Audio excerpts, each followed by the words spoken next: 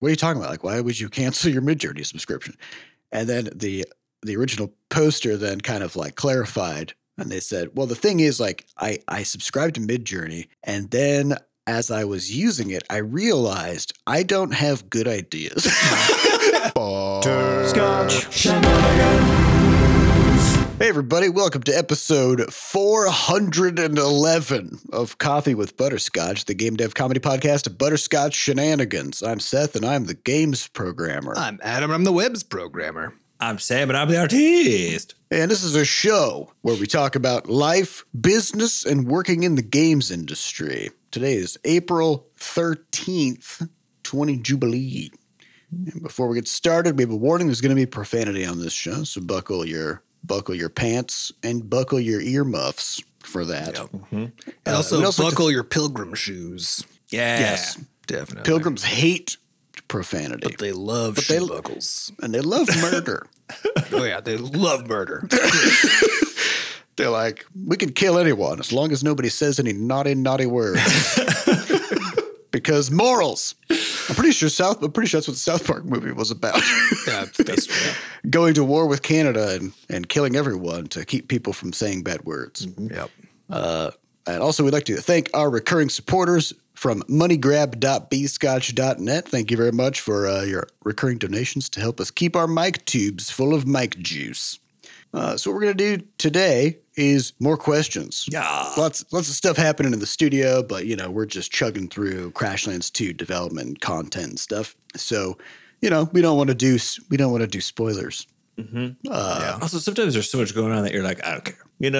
I don't care about this. Let's talk about something else. I've been doing all that the whole week. Let's talk about some other random But also, shit. all of it requires context, that it's That's like, what I mean. What do we got to, how do we build up all the sufficient information? Meanwhile, everyone's listening. yeah. I'm so bored. This isn't the place for nuance Oh, no. and long-form discussion. This is a podcast. on the internet. It's a place for action. So let's go. Yeah, let's get into it. All right, well, the highest upvoted question from podcast.bscotch.net comes from Fraser, who says, now that you're finally seeing the payout of a multi-year push to improve processes and tooling, do you have any plans to staff up?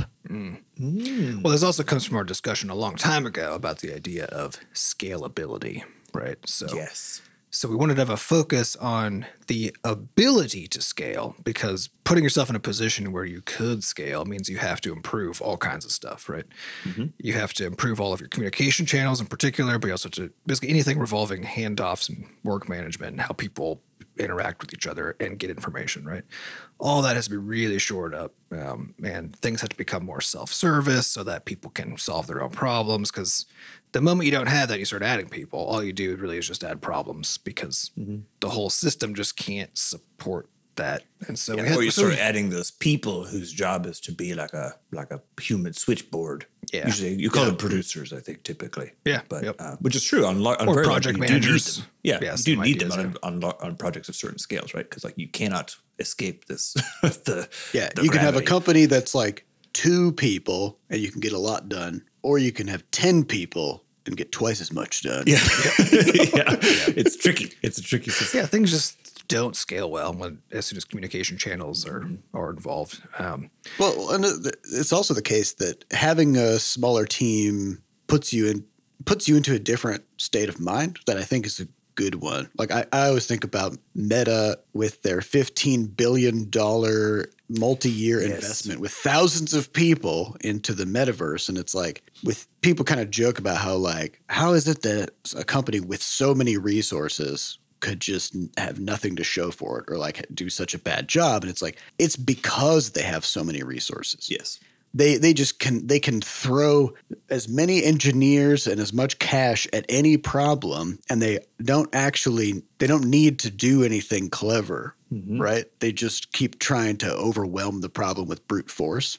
And I think you end up with just worse and very unwieldy solutions to problems when you have sort of unlimited resources, right?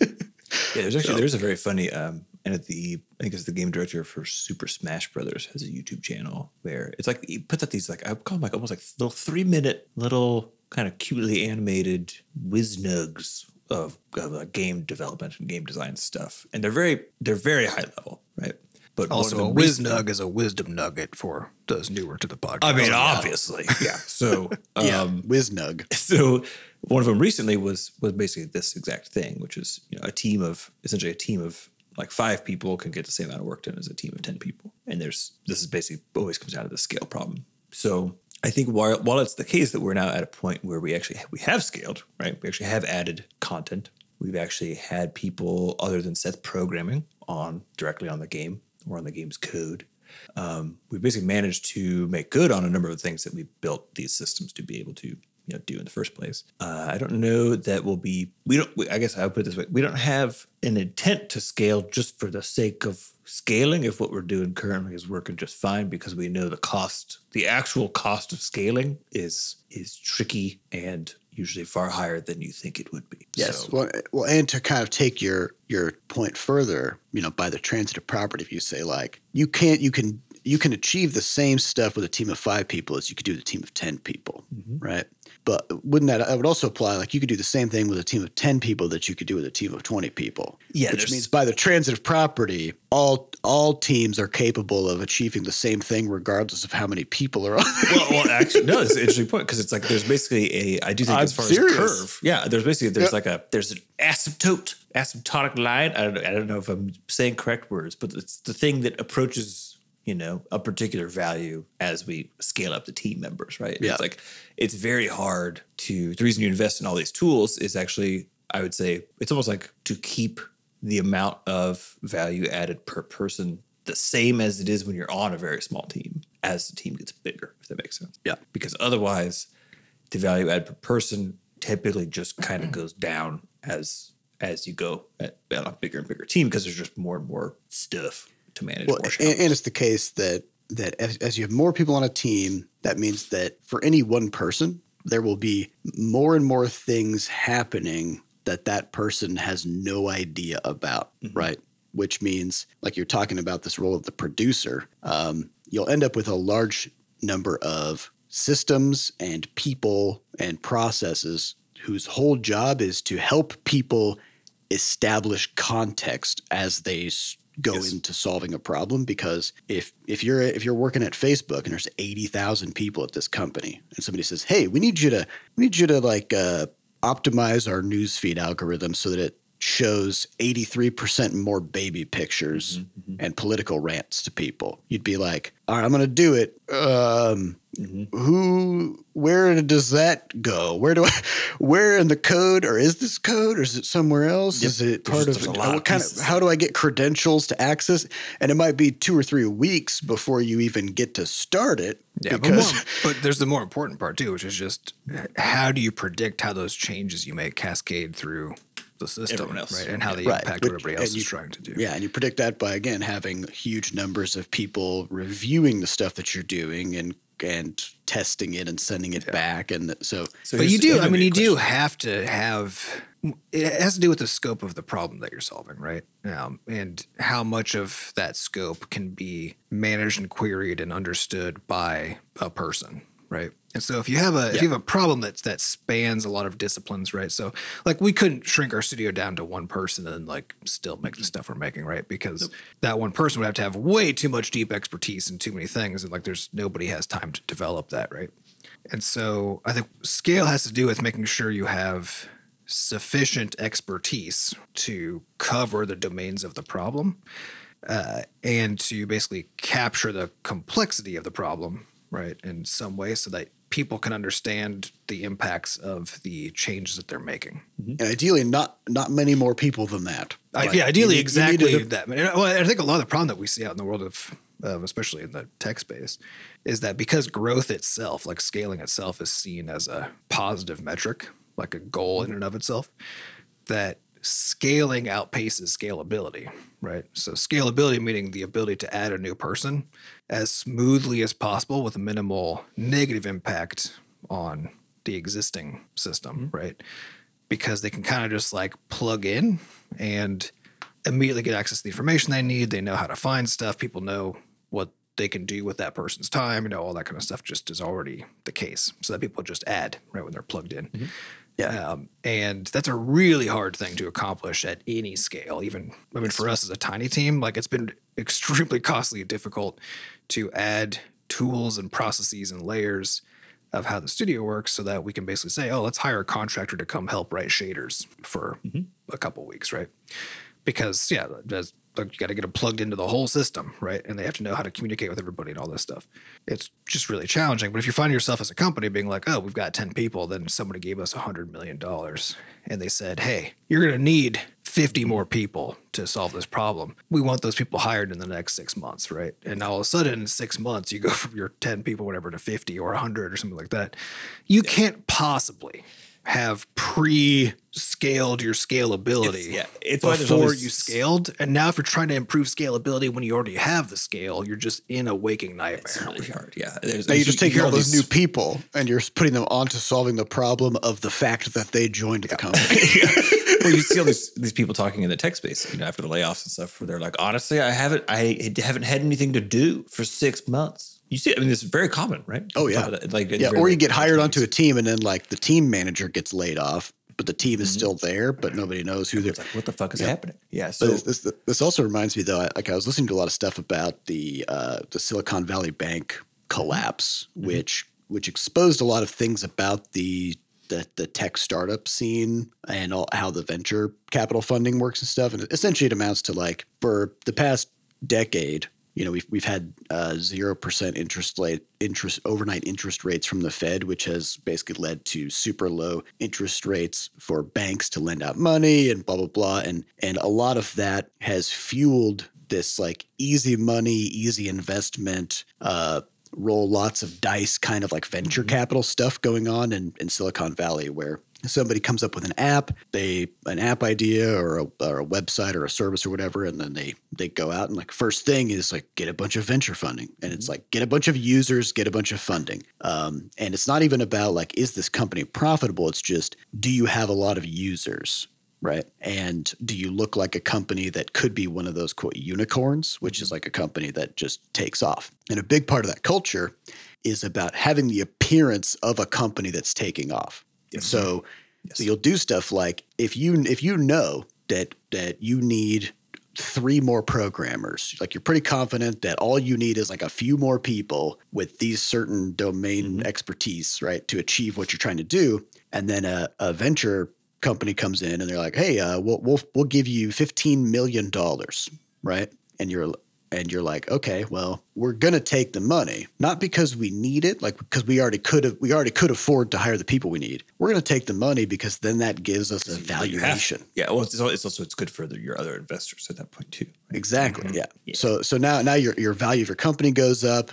You then perceived value. Your perceived value, yeah. Well, yeah, which is the value is, right? Because it's all. But I do think I think that nuance is important though, because people always talk about all this stuff as if we're just talking about like the fact of the value of the company. Though, so like, oh, Apple's worth $1 trillion or whatever, right? It's like, well, it's not though, because literally nobody can buy Apple. Yeah, that's for $1 trillion, right? So like that's the quote market cap, but what is it worth? I don't know. And also like if somebody wanted to buy every share of Apple, right, that would make the price of those shares skyrocket because suddenly they're in high demand, which means at that point it would suddenly be worth 10 times more because it's all made up. Yeah. So I think when we're talking about scalability, then there's basically this difference between what I would call, productive scaling, which is for the sake of trying to accomplish a particular goal, right? Be very, very clear on what the goal is. Let's say you're making a 3D game, right? You got a programmer who's really good on, say, Unity or Unreal.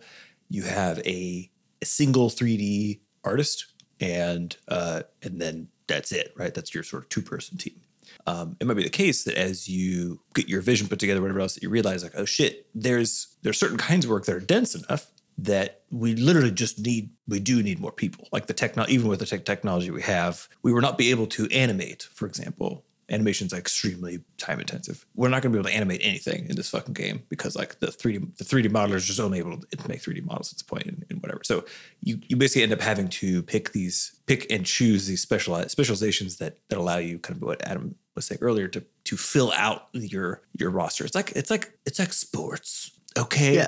You need a quarterback. You need a center. You need you can't have one person doing it all, but you don't actually want more people than is strictly necessary, unless, to your guys' point, there's some other reason to do so. And I think unless it's there's important a political angle to it. Yes, I do want to distinguish between those two because I think we always focus on scaling as on the like actual project value side. And it's very important to note that there is just a different kind of scaling, which is like, and it's really answering a different question. I have friends who have gone through this in the investment space where they've gotten money with a string attached, which said you have to hire up to get this, like you have to, and that's not a joke. That's like a thing that will be in a contract. In order to get this, like say $5 million, you need to go up to 15 people from your current 4. And now most of the problems become people management problems instead of getting the product out the door. Oh, yeah. Yep. Yeah, well, it's because the investors have an idea, like what does a successful company look like? And it looks like one that has a lot of activity and people in it. Yes. So if we're going to give you a bunch of money, you need to become a successful company by looking like what we expect you to look like. Yes. Yeah. But there's a very big difference between those two modes of scaling, right? The productive scaling versus the perceptive scaling, political scaling, right? And I think in the latter case, really what you're trying to do is just mitigate the damage caused by having to scale when you just frankly don't need to. And then in the case of the former, it's like you're scaling very specifically to fulfill a purpose, and that's I think the trickier one, weirdly enough, where it's like we've done it before, where you can scale up thinking that you need something that you just don't actually need because you don't understand your core production processes. Yeah, well, I think that's where that category of productive scaling breaks into two as well, right? Where one is scaling the people, so you're just throwing more people at the problem. The other one is making it scalable so that the people that you have can just accomplish more, right? Yes, that's that latter category is what we focus on. And the idea is it's about packing a larger punch. Still just one punch, but a much more.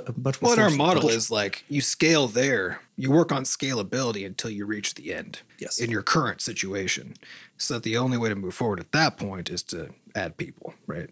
Yeah, but that also means that you have to look at things kind of backwards compared to how people typically look at them. And like one of the things that it hadn't occurred to me as kind of a weird thing.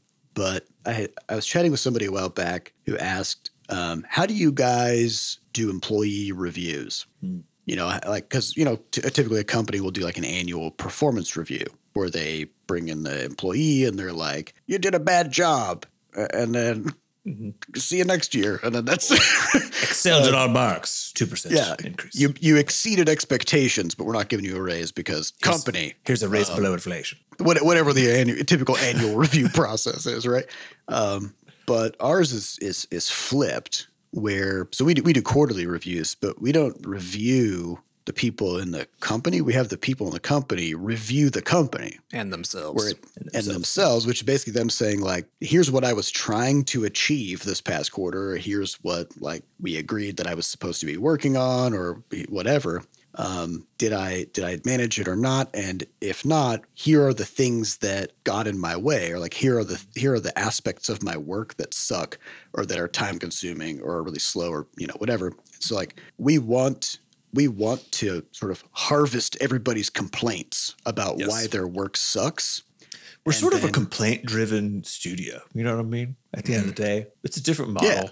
Yeah. Some people are principles-driven. Some are, I think people talk a lot about that with finding your why. We just run off of the complaints of the people who work. We're just making the work not suck. That's like our KPI is how many complaints do people have, right? And like the lower we get that number, the better. But it's not about suppressing the complaints. It's about constantly seeking them out so that you can figure out what's actually making it hard for people to do stuff. And this also requires good faith. Like if you're a company and you hire somebody and they're not doing well, you can there's a fork in the road here for you, right? One is you can say, this person just sucks as a person.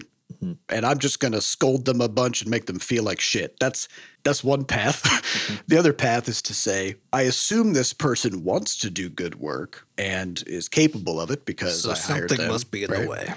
So there must be something going on in our company, the way that we're doing things, that's making it so that this person is either not motivated to do it or that they're not able to do it because of our systems and processes. And so that's the path we always try to take, of like to take a hard look in the mirror and figure out how we as the as the owners of the company, are messing with people's ability to do stuff, right? And in a structural way or in a processes way, right? It's like things we've tried all sorts of formats, as people who've listened to the podcast know, of productivity software as well as just rhythm before work. We used to do weekly meetings where everyone was there, go over all the cards, review stuff. Then we started doing like smaller ones with smaller pieces of the team. Then now we don't do any of that shit because it turns out that it was really annoying for most of the time for everybody. But at the same time, it was an improvement from the previous complaints, which was no one knows what's going on. So, you sort of just amble your way toward a better looking and more scalable studio by harvesting those complaints. Yeah, and it kind of hits a point where, like, back when we first started working on this stuff, we would do our quarterly reviews, and the quarterly review would take 2 or 3 days to get through all the shit, all the stuff that everybody's having a bad time with. And then we'd have some huge pivot at the end of it, right? Yeah, there'd be at least one, if not like 10, huge changes to make to try to make our work suck less, for everybody. And then each successive quarter, the number of complaints goes down a little bit every time, right? And then to a point where nowadays our quarterly reviews are quite brief. They take like half a day instead of 3 days. They're mainly usually review, at the end, not problem solving. You know what I mean? Like they're just like, all this stuff happened. Here's where everyone's at. Here's where we're going. Okay. Yeah, because people have kind of gotten their work into a place where they feel like they're in control of it. And if there are things that are kind of getting in the way, they're typically things that are like far beyond our scope of control. Like some third party has kind of like a really awkward interface that being on consoles we can use. Is annoying, like all sorts of facts, just stuff like that. Yeah. So it's like to kind of wrap it up. We don't have any current production holes that we need a full-time specialist for. And that's kind of our philosophy of why we would scale up. If that does happen, maybe like as new AI tech comes online or something like that, if we discover that there's something that we need a specialist for, then that's the time where we start thinking about that. Mm-hmm. Yeah. And it might be that as we get into the really heavy just production phase of Crashlands 2 rather than, because it's like a mix of production and R&D right now, right? Yep. And developing the systems and stuff. But once we get into to the really big push and it's now like all about cranking out art assets and stories and all that stuff, it might turn out that we just need some more art, because we're already at the point now where like the bottleneck for art development is actually just pen to tablet making the art, right? And for writing, like we still have a lot of things we can show up about the writing process and like how that gets in, because like we don't like the built-in editor and the system isn't very good. So there's a lot of like movement between editors and stuff. Right. But even that, we're kind of like, we can improve that, but we can't get twice the output out of that system, So we may need to add a writer temporarily, right. To like finish up the whole thing. But the goal that we have at this point is to make so the systems are all good enough that with the ebbs and flows of the reality of game development, we're moving into these different phases, right? That we have a core team that is really effective at doing all the stuff that has to happen kind of all the time. And in kind of the doldrums for any given specialty are just shoring up their systems, right? And then in a pinch, we can pull somebody in short term who's a deep expert at something, where our goal is to have developed all of our processes and systems so that they can come in, get onboarded quickly. And, assuming they're an expert, then all we have to deal with is like plugging them in. And if we did a really good job of that, then that's easy now, right? Mm-hmm. And we can now punch some power to those systems when we need to. Yeah. So that's our philosophy. It's working okay so far. Yeah. Don't have a good frame of reference, frankly, we haven't done. We still exist though. Yeah, as a company. So we're doing fine. Whatever we're doing is going okay for us at least. All right. Next question comes from Chalosis, who says, "I am taking a drawing class for the first time ever." Ooh, awesome! So congrats on the big move. And looking at my work makes me cringe. Yep. How do y'all push through being bad at new skills, or do you mostly do things you're good at? On the art side, I think participating, actually just on skills acquisition in general, I would say that participating in a structured approach where someone else is present to either evaluate the work or to be like, you are on par, you're doing fine. Yes, you suck at drawing still after 2 weeks, but you suck a little less. Yeah, this is reasonable. having that just a little bit of someone being like, you're fine. You're not doing it wrong, even though it looks like it's terrible, is I think huge for the initial establishment of a skill, whether that's programming, we talk about pair programming and even this previous conversation about scaling studios and stuff, like onboarding people even into, work management systems and stuff. Like it all comes down to the same thing, which is a little bit of guidance and a little bit of feedback right at the beginning so people can get comfortable and know that they're not just, how to put it, you don't want to go into a place and sense that you suck and then not be able to sense any growth happening, which is actually usually what happens when you're very, very new to something, because unless it's a very easy thing to pick up or it's built to be picked up quickly, like a video game, it's basically impossible to detect as a noob if you're improving or not. It takes, you really got to. It takes time. It's just slow. And anything that's slow, our puny human brains can't detect change, right? Yes. They just can't tell. I think the kind of pieces there are to do a combination thing. One is to just shut that inner critic up about stuff which is easy to say. Working. Very easy to say. Basically impossible to do, but that's why. Well, there's a way. I mean, the way to do it is the way that you're currently doing it, which is to put yourself into a situation where you're committed. Right? Yes. It's like you sign up for this drawing class, and it's like, okay, I'm just going to be drawing for 2 months now or something, and it's like that's you've committed to a structure that's going to push you through. Mm-hmm. And I would say, especially if you're just in the first couple of weeks, save your drawings, exactly save them, and at the end of this course, try to draw one of those early things again. Yeah, right? Focus on progress, not on current state, right? Yeah. Because, at the end of that course, you're going to look at your work and you'll be like, if you're new to art and you take a course for a month, you're still going to be medium to bad at art, right? Because, that's not enough time, But if you compare what you did at the end of that to what you did at the beginning and focus on that, that's actually the thing that matters anyway. And it's going to be an enormous leap, because the difference between 0 and some, right? Like when you're investing effort into something is huge.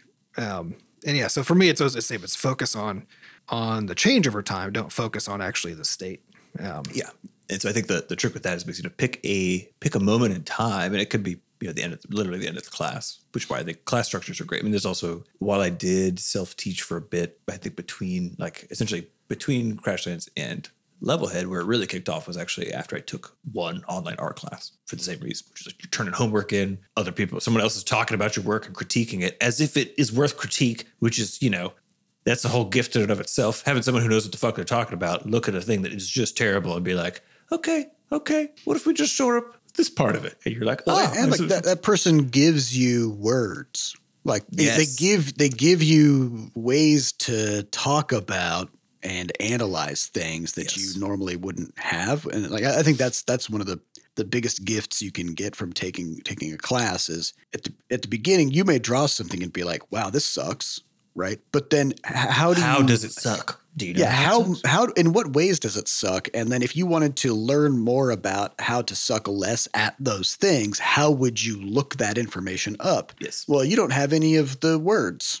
Right? You don't know how to stop sucking because you can't describe it, At this point, give it a few months, but at this point, you can't just paste your image into Google and be like, tell me how to not suck at the things that I suck at, right?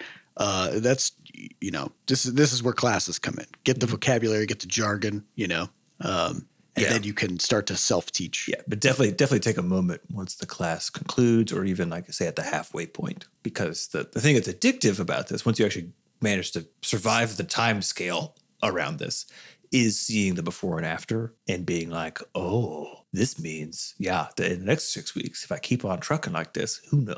That means this is going to be that much better again, And of course, you hit plateaus and all that stuff, but especially in the early days, that the early progress tends to come pretty quick, even though it feels is actually terrible. Yeah, it's the most stressful, but also the most fun because the change is so fast, but you're also so bad at it, right? Yeah. But I think something that I've tried and I think successfully managed to do over the years is to also reframe what it means to compare your output to somebody else's output, right? Yes. Where there's a kind of freedom that I actually kind of revel in, with the knowledge that there will always be people out there who are way better than me at anything that I do, right? But the thing that I focus on is, programming, right? And like every once in a while I'll see somebody's like code in some open source repo somewhere and just be like, how did their brain allow this to come into existence, right? And because it's just like there's something about it that's like so clever or so clean or so whatever, right? That I'm like, I can't imagine myself in the same way like I'll read a novel and be like I'm a decent writer, but when I read like a really good the words just feel, you're like, how? It's just not the same, right? There's and like like and I rhythm in know here. and I know that like I'm nowhere close to that. But for me, what I take those first as just a thing to celebrate the fact that like, that's fucking awesome that there are people who can make me look puny, because that means that there's so much cool shit that people can do, which is really cool, right? But it also gives me a selection of things to choose from for what I also want to be able to do eventually, right? So that it's not about comparing myself to them in any kind of judgmental way about myself, right? It's more of like, oh, cool. Like this is a kind of thing that's possible, right? This is the kind of thing that people can do. Yeah, I'm on that road. Yeah, and also you get to choose, right? Because the fact is you can't be like really good at just all of the things you want to be good at, right? And like when you're looking at, and it's easy to kind of like lump, say, like programming together or art together into like one thing, right? But that's also not true, right? So like if you're an artist, are you doing pottery, right? Are you doing digital media? Are you doing physical media of all the various flavors that has, right? Like you're not doing all of it. And it like just from a reasoning standpoint, it doesn't make any sense to as a person be like, here's where I'm at. And then go look at like the best potter in the world. And you're over here doing digital art and then be bummed that you're not as good at like pottery as that potter is, right? Like I think it's practicing skills, weirdly enough, I think requires also practicing. It's basically, you could do it with a sense of self-hatred, certainly, but it doesn't work out. It doesn't last very long. I think it actually pairing it with a self-loving exercise, weirdly enough, is kind of required for it to be a thing that you can do for a long period of time. Which is to say, that it's not an act of beating yourself up in order to accomplish the goal. That's what I did for, just spoiler alert. That's what everybody does. Years. Yeah. Didn't work very well and was terrible. I used to describe drawing as dragging a chisel across stone when I was working on everything in Inkscape, Yeah. And it felt like that for 7 or 8 years until I don't even know, just kind of started enjoying the process, like we talked about last week a little more. This is stuff, right? Not being a dick to yourself about the fact that you suck at a thing that you literally have never done. Well, and just be proud that just by starting to work on improving it, that already puts you in like the top 5% of people in that domain, right? Like, almost nobody takes a drawing class. Most people do suck at drawing tremendously. When I say most, I mean like almost everyone, right?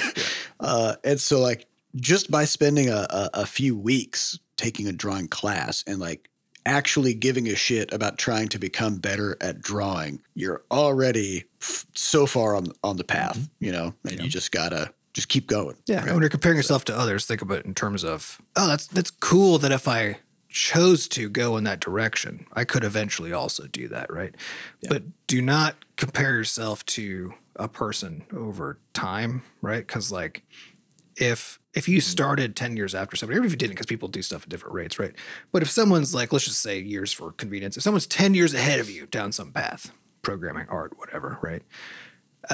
And you're now kind of chasing them, right? You're like looking at what they can do and you're like trying to meet them, right? You can't until they die or stop, right? Because they're also getting better as they go. And so if you look at that as a source of like excitement and of like information about the increasingly cool, like new things you'll eventually be able to do and want to do, right? Then that's a really good way to look at it, because it's now other people doing cool things is a source of excitement, not a source of like, oh, I'm so bad at stuff, right? But I think you also find the pieces of it that you actually enjoy, because I think that's something that I didn't. There was a GDC talk that I watched by this, I think it's a pixel art animator who, I can't remember the name of the talk, but he made these sample pixel art animations of Overwatch characters doing their moves, and these are like the most beautiful, fluid fucking things I've ever seen ever, right?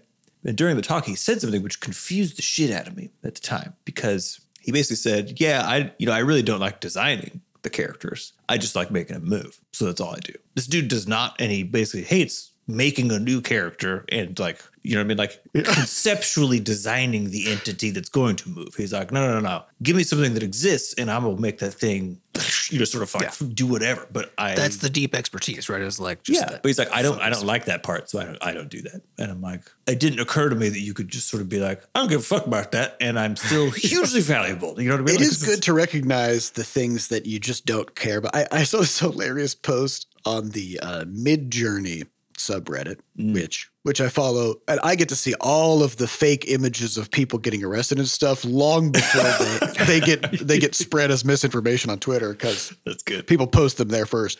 But in the Mid-Journey subreddit, there was a thread where the person said, "Who here has canceled their Mid-Journey subscription?" Okay, fascinating. Okay, and so then the thread opened up, and almost nobody was like, "What are you talking about? Like, why would you cancel your Mid-Journey subscription?" And then the original poster then kind of like clarified, and they said, well, the thing is, like, I subscribed to Mid-Journey, and then as I was using it, I realized I don't have good ideas.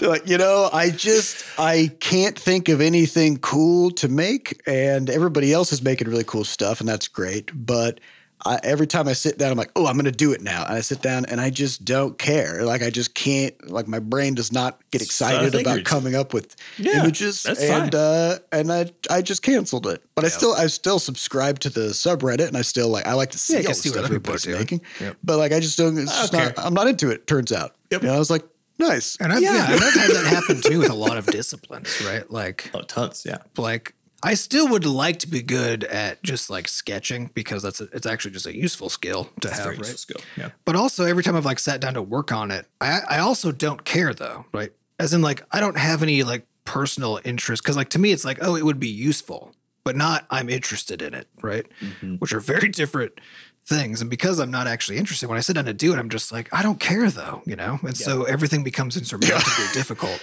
Yeah. Yeah. Well, it's like, it's okay. It's okay just to not care about it. It's fine. Mm-hmm. Find the thing you do care about. But there's aspects of, I think, a lot of expertise building that come down to figuring out how to care. That's true. Yeah. About a thing, right? So if you say like, oh yeah, I want to get into sketching, but I can't care about it.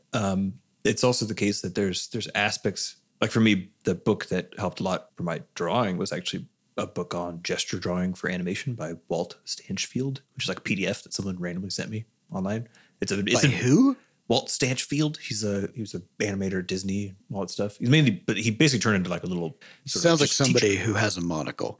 Yeah, his vibe is just excellent. His vibe is excellent. But up until then, all of the courses I'd taken, because again, it was of keen interest for me to get better at drawing.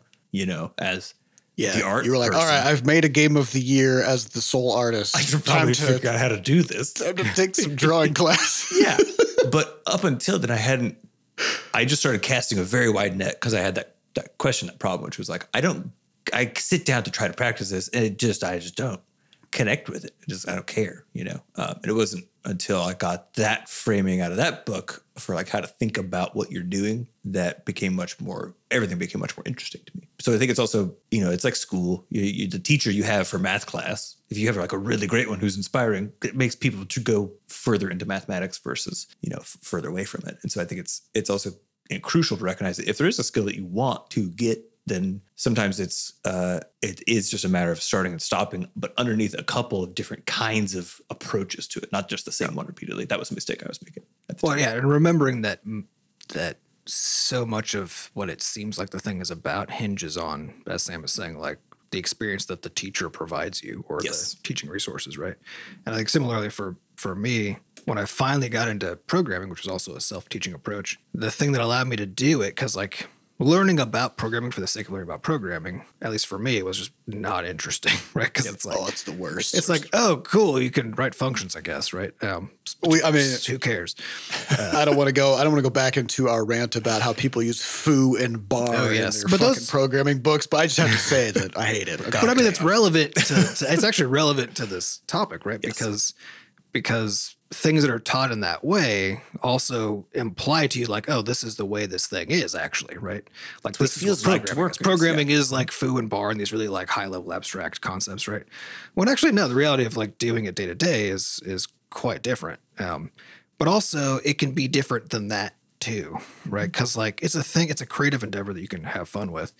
And the way that I finally actually like found something that made it worth learning because it was interesting was in picking up a book about programming in video games, because now I'm just making something fun, right? And the output is like fun and interesting. But so many of the books are like, hey, here's like an introduction to programming through like doing business analysis, right? And it's like, if you don't care about business analysis, you can't possibly care about the whole fucking stack, right? And even today, when I'm doing my moment-to-moment programming, I still do stuff in a way that makes it interesting and fun for me. Not the stuff that's like the most practical or the most efficient or the most time efficient or whatever. It's the thing that keeps me engaged, because otherwise eventually I won't do it, right? Yeah. Yeah. This actually reminds me of something that I was talking about with the, so I gave a talk to the Human Restoration Project about taking, game design principles and bringing them into education, or into like basically looking at how we teach in schools, but from the lens of game design. Mm-hmm. And one of the things that I was kind of forced to think through as we did this was the problem of priming people to be receptive to information. So like back in school, your teacher would start telling you stuff and your immediate reaction would always be like, okay, but like what am I going to need this? What am I ever going to use this for? Right. That's the comment that's like the stereotypical, like a teenager rolling their eyes at a Pythagorean theorem of being like, what am I ever going to use this for? Right. It's like but that doesn't stop as a teenager, right? Like anytime you see some new information, if you haven't already been primed to have an interest in that, or like to know why you would need it, right? Then it just kind of like bounces off the dome, right? And so that's where, like Adam was saying, if you just pick up a book about C++ and it's casting that programming language in the context of a bunch of stuff that you don't care about, or it's not even really casting it in any kind of practical terms. It's just like, here's how you program in C++.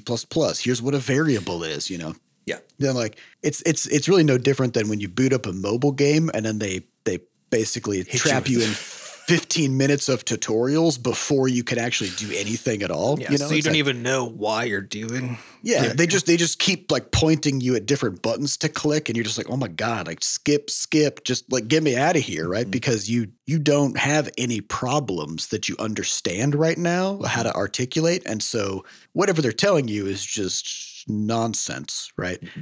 And so a big part of, I think, getting like pushing through those early stages is trying to find, like the early stages of learning stuff is trying to find ways to frame it into something that is inherently interesting or valuable to you, right? All right. Well, I think that kind of wraps that up. So thank you very much for the question, and good luck on your drawing journey. Yeah, that's a big one.